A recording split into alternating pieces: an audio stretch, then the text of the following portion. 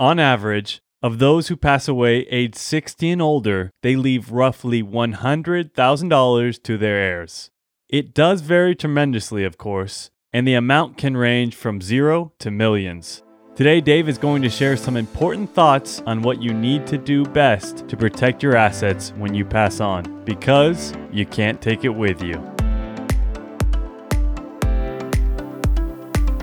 Good day and welcome to the Save Like Dave podcast, where we are on a mission to help you save and win with your money on almost any income level. Dave retired at 55, traveled the world, and lived abundantly, all while making well under $50,000 a year his entire career. Now it's your turn. Let's take your financial dreams to the next level. To those of you that have listened to our podcast and others, you are becoming financially literate on money, and it should only be natural that you'll want to be wise with your estate. Don't let the government decide for you where your money goes.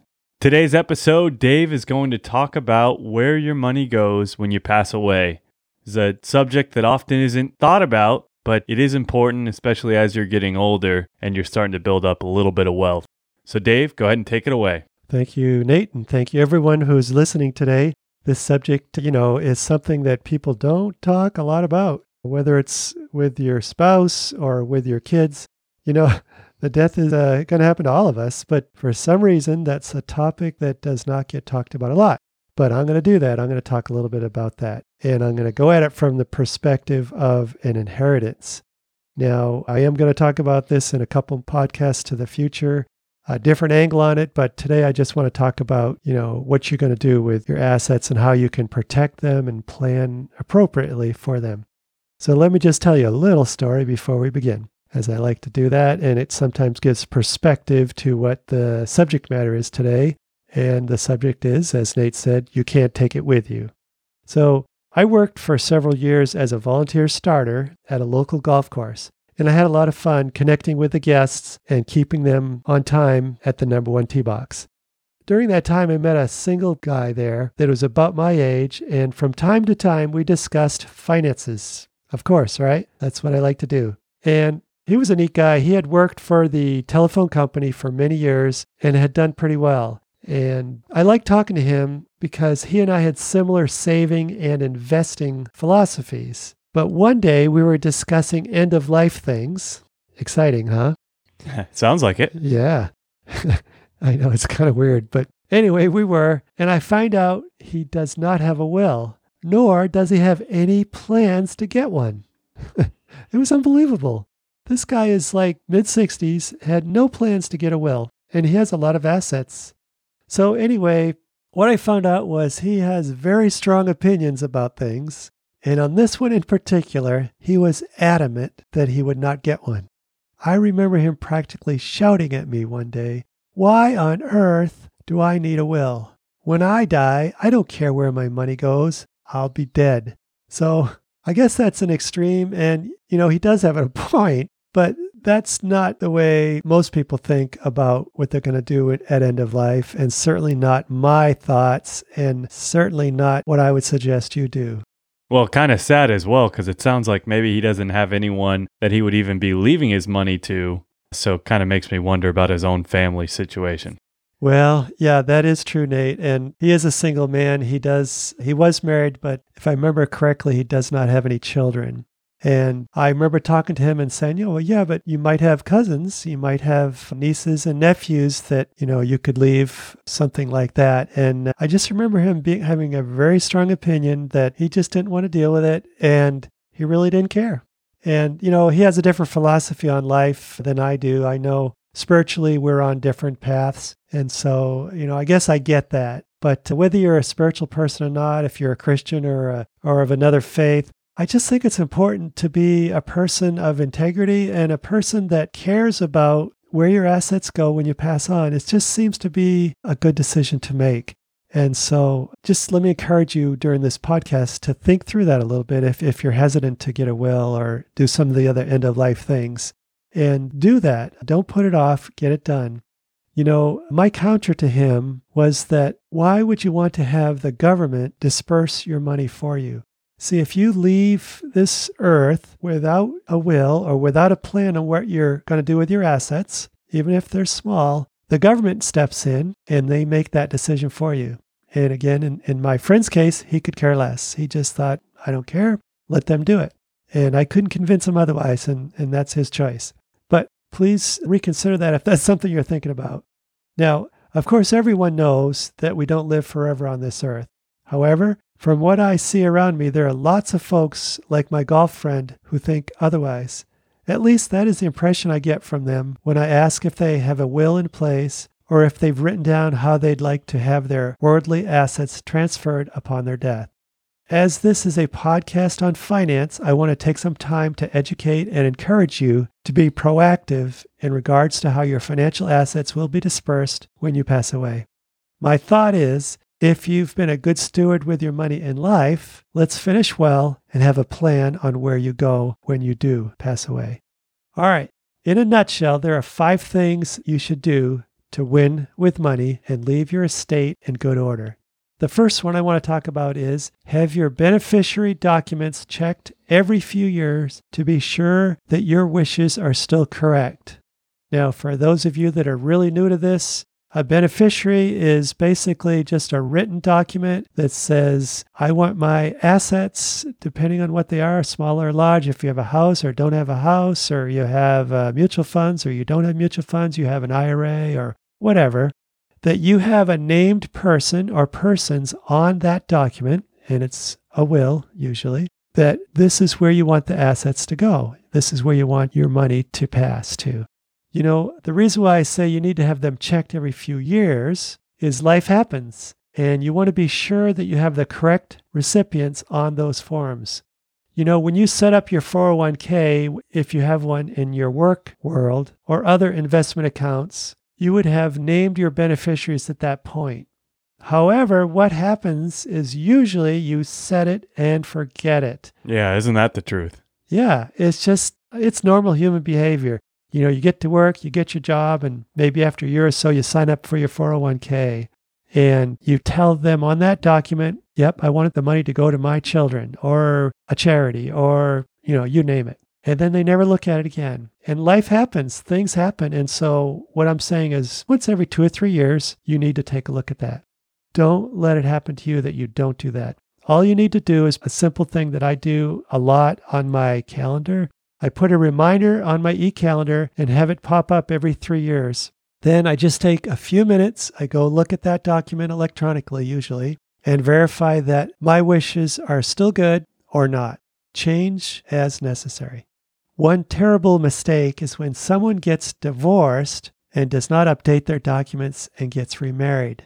When that person dies in their 401 account, as an example, or other investments, if that document is not updated, the original person on that document, the beneficiary form, they're going to get the money. And probably that money is not going to go to where you had wanted it to go to. Yeah, that sounds like a sticky situation for, unfortunately, the newly remarried person as well to have to deal with. That's right. And well, the ex-wife is going to be happy, but if you had gotten into a divorce and you've settled it appropriately, she or he, depending on what side you're on, would have settled that at the divorce and they would have gotten all the, they usually split the money at that point. So now you're giving them extra, and I wouldn't think that that's what you'd want to do. All right, the second one is, have you heard of probate?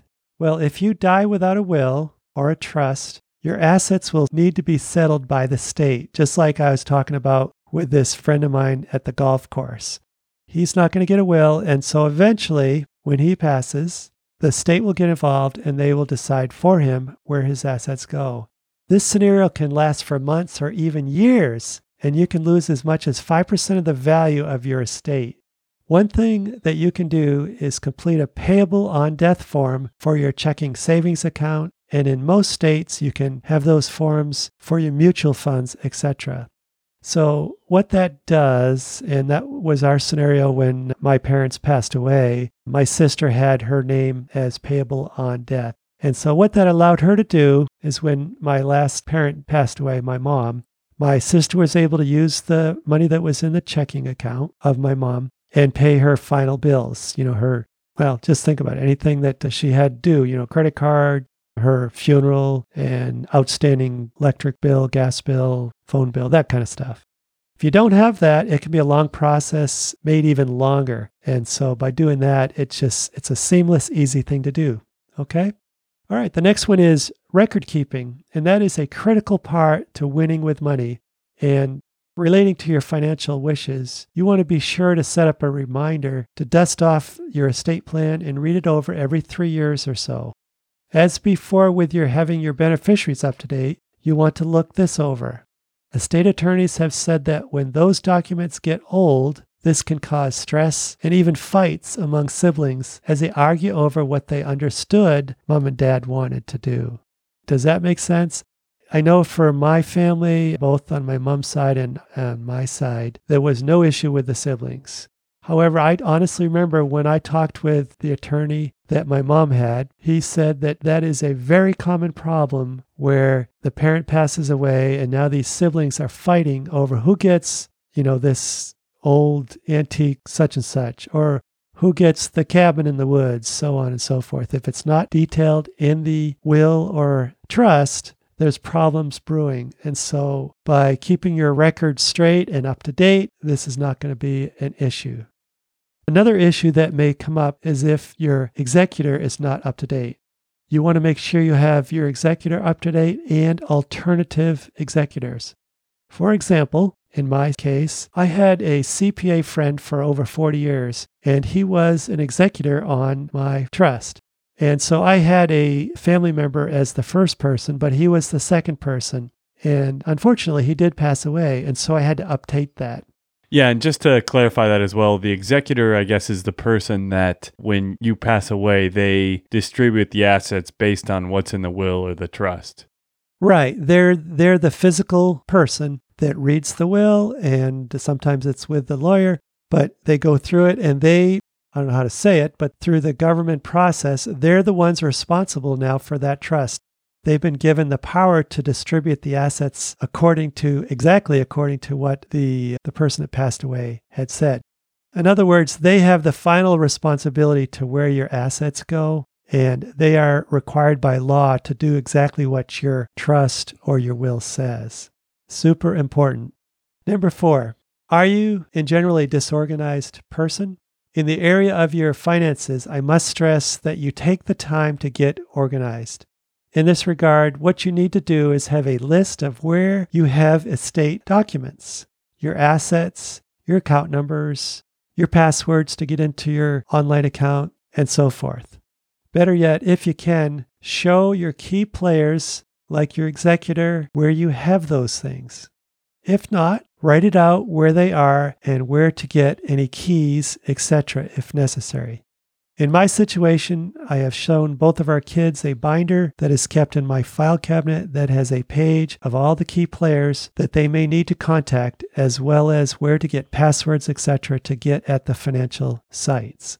Some of my contacts are my CPA, attorney, property management company for our rentals, and so on and so forth. What this does, it just makes their job a lot easier when that time comes. And the last subject is procrastination. This one is one of those subjects that we all deal with. As an example, 40% of Americans over 45 do not even have a will drawn up. Don't you be one of them. Get your financial house in order. The number one excuse for not creating a will or an estate plan is, if I do one, I will die. Well, we can chuckle, we can say, well, that's kind of goofy, but it's true. I mean, we're all going to die, but if you don't create an estate plan, you will also die. And in the process, you'll create a mess for your heirs. And you, being a good, sound financial person, do not want to do that. Yeah, I just think about, what kind of legacy do you want to leave your children or your family or your friends? Good point. And who wants to be remembered as being that disorganized person where now all the kids, their last memory of you is having to figure out all your estate and working with the government and not really having any sort of plan or understanding of where to put your money. So that really kind of reminds me of, what kind of legacy do you want to leave? And even if you're not leaving a lot of money, maybe you'll have more later or whatever. the main thing is you want to leave things in good hands in an organized way, as David mentioned. Thanks, Nate. All right, 3 points I want to emphasize before we finish today. The first one is beneficiary documents that I talked about. It's not a set it and forget it thing. Set up a reminder this week in your phone on your little calendar app and set it up so you can check it. This should be done every 2 to 3 years. It's an easy thing to do. Number 2, please create a will and or a trust. Do it sooner and not later. Again, put a reminder on your phone, calendar app. Get it done in the next 30 days. P.S. Don't delete that reminder until it's done. The last thing is procrastination is a killer to winning with money. Don't let that get a hold of you and make a plan to get this done. Yeah, and Dave, actually, I have a question for you. Actually, I did create a will about 4 years ago. Right. Maybe 4 or 5 years ago. And so just doing this podcast reminds me that it's time to take a look at it again. But I didn't do it with any attorneys. I mean, I did use a template document and I had a couple people review it and sign off on it because they were witnesses. How important do you think it is, someone my age, and I'm 35, to actually have an attorney review it or deal with it as opposed to just have a document saved somewhere with a family member? Right. Well, first of all, I will say I'm not an attorney, so I really can't say 100%. I did do that. I had an attorney for my will, and then when we made a trust, I had an attorney for that as well. But from my understanding is if you have the document you're talking about and you have 2 witnesses that will sign off on that's a legal document that you can use. I'm not 100% sure, but that's the way I understand it. A lot of it does depend too on how much you have.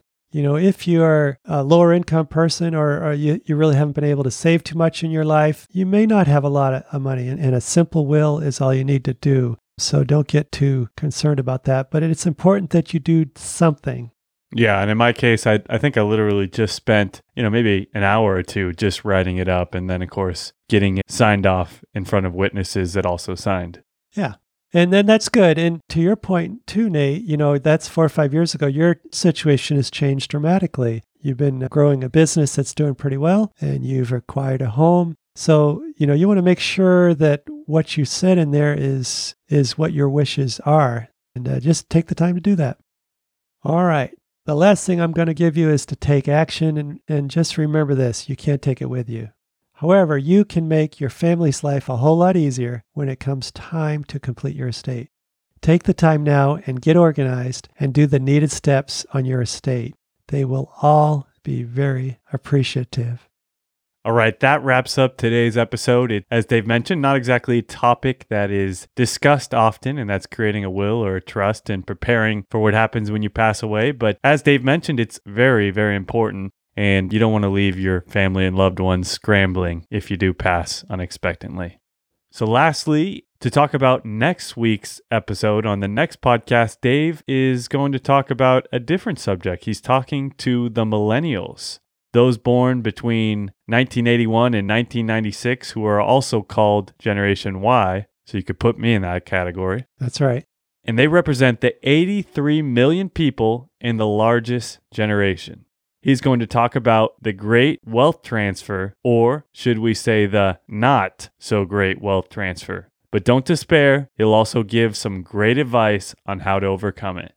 Lastly, we want you to reach out at savelikedave.com if you have any questions or feedback. We'd love to hear from you at savelikedave.com. And Dave is going to finish with a scripture verse. All right. Thank you, Nate.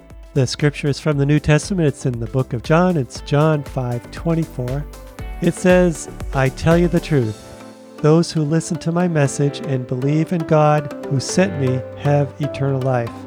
They will never be condemned for their sins, but they have already passed from death into life.